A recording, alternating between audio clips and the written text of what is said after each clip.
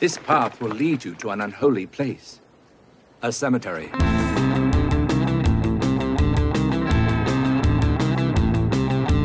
Hello everybody, Foggy Jack here, the lost boy, oddball of magic, and the host of the Foggy Jack 13 podcast. I'll meet you down in the pumpkin patch where the haunters meet the haunted.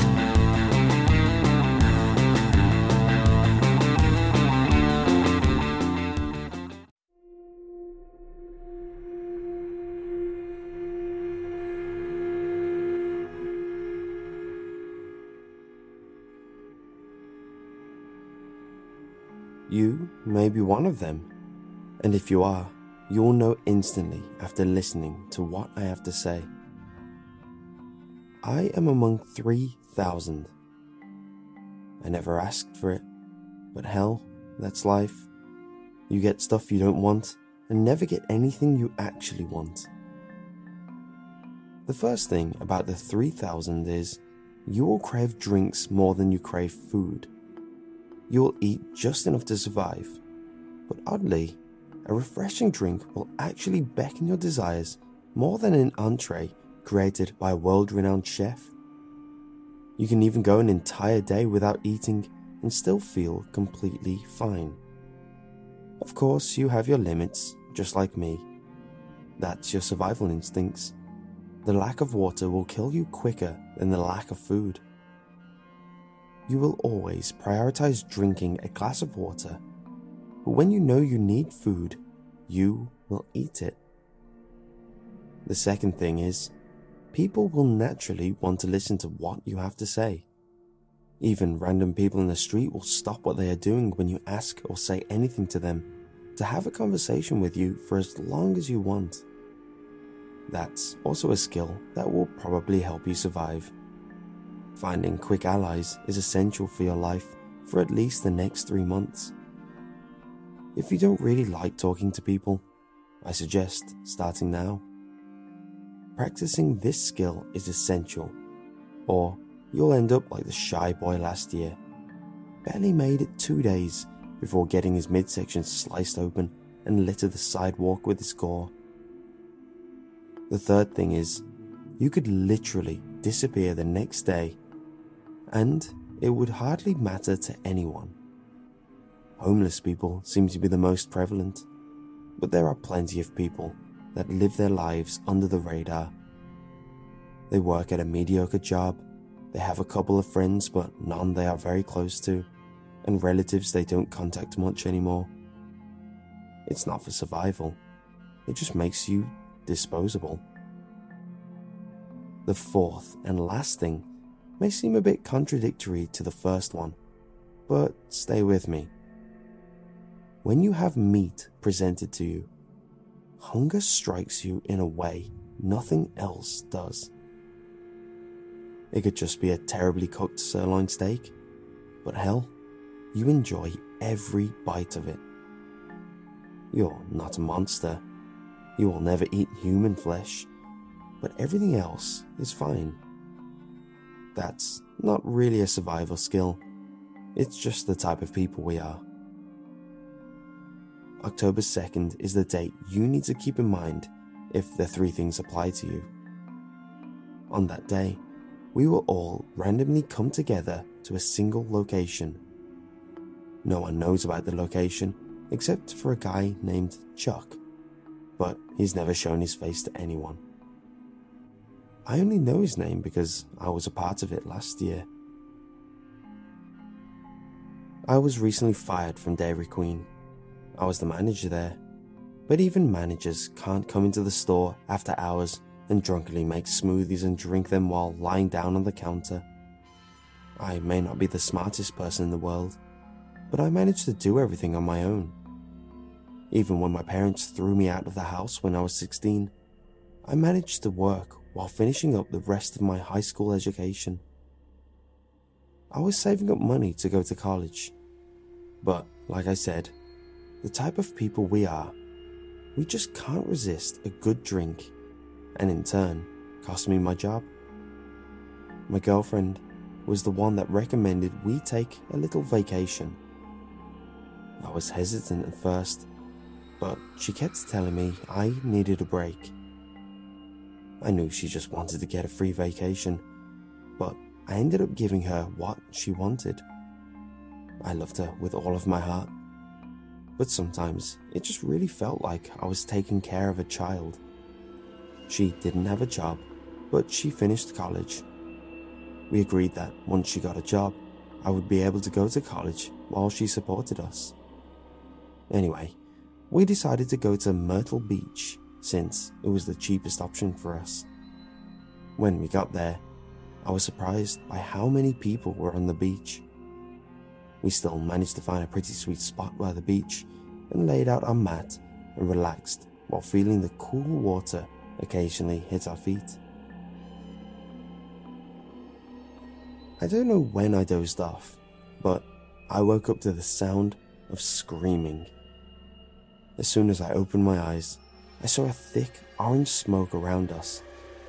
People started dropping like flies, and as the smoke came closer to me, I closed my eyes, covered my nose, and stayed completely still.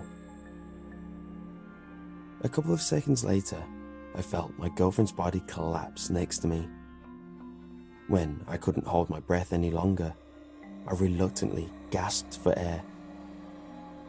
The second the smoke entered my lungs, it felt like my entire body was on fire.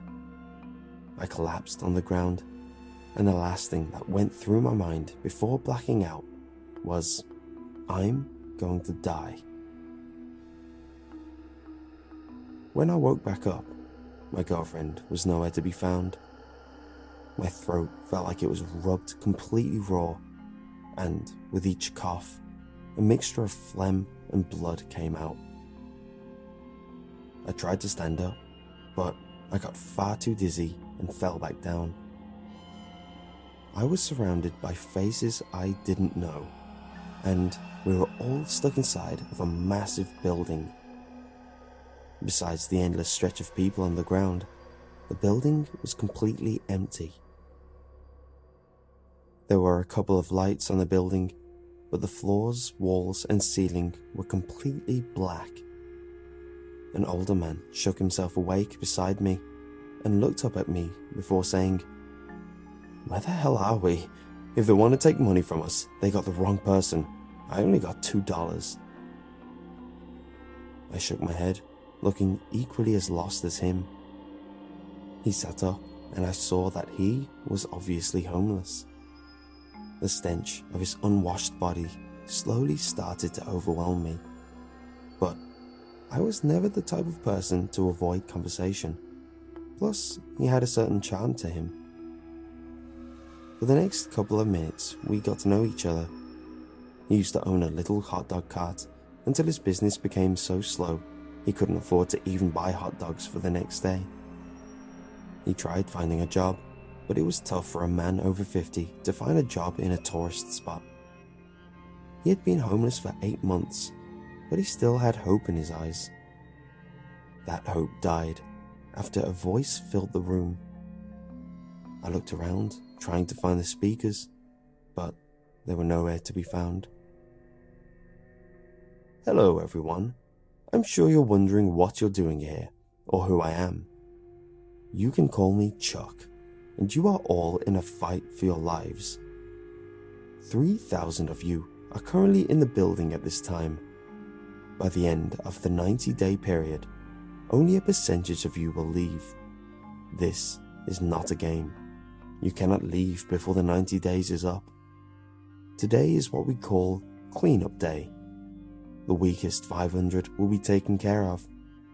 After that, it is up to you to figure out who lives and who dies.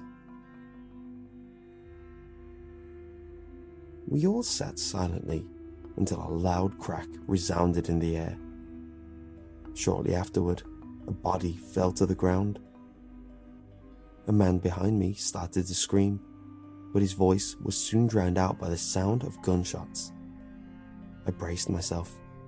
I felt like I would be one of the weakest, but after a couple of minutes, the shots stopped coming and I was completely fine. Well, as fine as you could be after seeing hundreds of people die. The homeless man that was sitting beside me was one of them. The top portion of his head was missing, and I couldn't help but wonder where the shots came from. There wasn't another death for the next 12 days, but people started to get restless. There was a door on one side of the wall where people came in to feed us, as well as bring us drinks 3 times a day. Around 30 people decided to make a break for it. As soon as they opened the door, around 60 to 70 people surrounded them. They pounced on the 30 trying to leave, and the muffled sound of screaming and flesh tearing filled the room. I tried looking away, but before I could, they took a step back and revealed a mass of flesh and bones, none of them taking the form of a human anymore. During the second month, I finally talked to someone that saw my girlfriend. She was deemed one of the weakest on the first day. I honestly wanted to be surprised by the news, but I knew in my heart that she just never had a desire to become anything better than a mooch. When the 60-day mark hit, I started noticing people were rapidly disappearing. That night, I could hardly fall asleep, and I'm glad I couldn't. Someone tried sneaking up on me. As he started to put his hands around my neck, my legs shot out and kicked his future generations. While he was slumped over, I jumped on top of him and kneed him on the side of the head.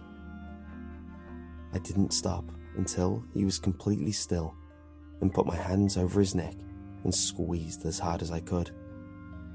I didn't stop until his breathing ceased. I couldn't get over the fact that I killed someone, but honestly, I couldn't feel bad about it. He was trying to kill me while I was sleeping and happened to choose the wrong person at the wrong time. After that night, I teamed up with 4 other people. We would take turns sleeping while the others watched over that person. It worked. People died all around us, but somehow we made it safely to the 89th day. On the morning of the 90th day, I woke up to the sound of Chuck's voice.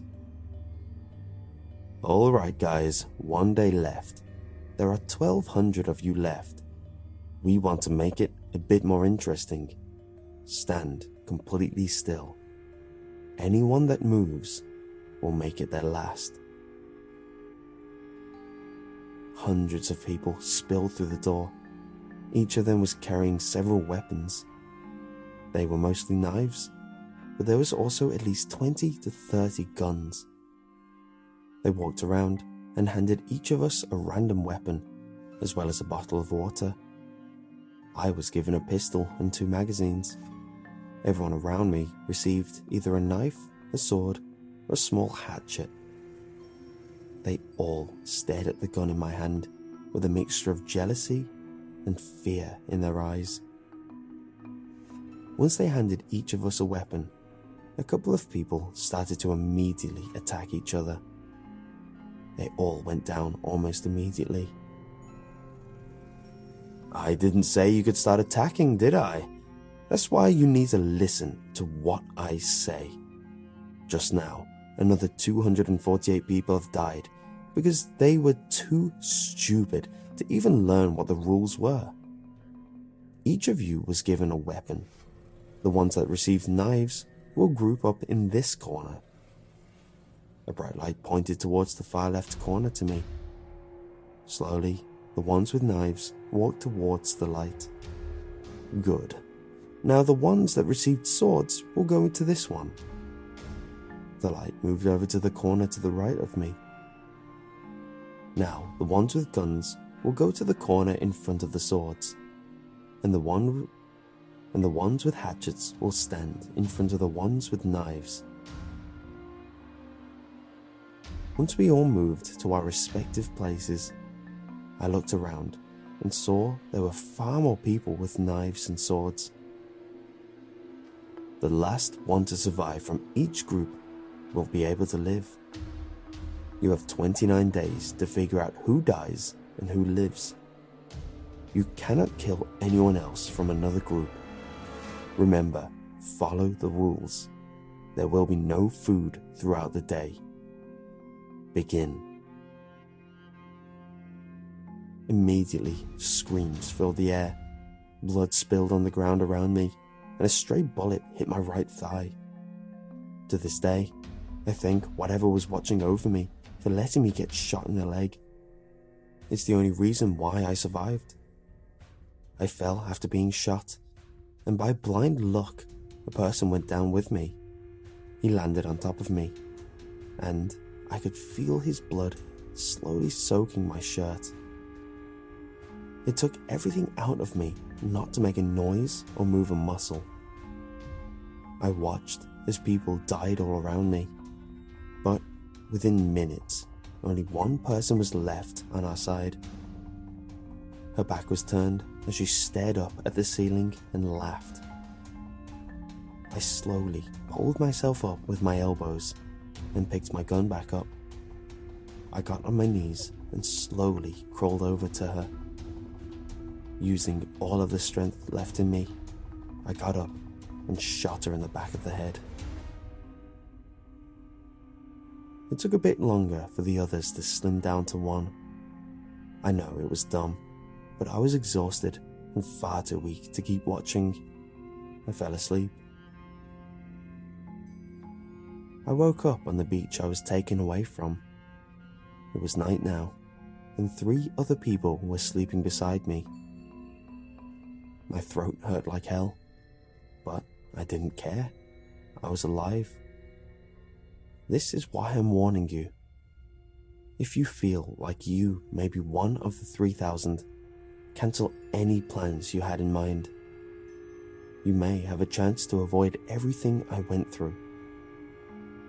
Yes, I survived, but I found a note taped to the front door of my house today. Even the survivors end up dying. Looking forward to seeing you again this year. Signed, Chuck.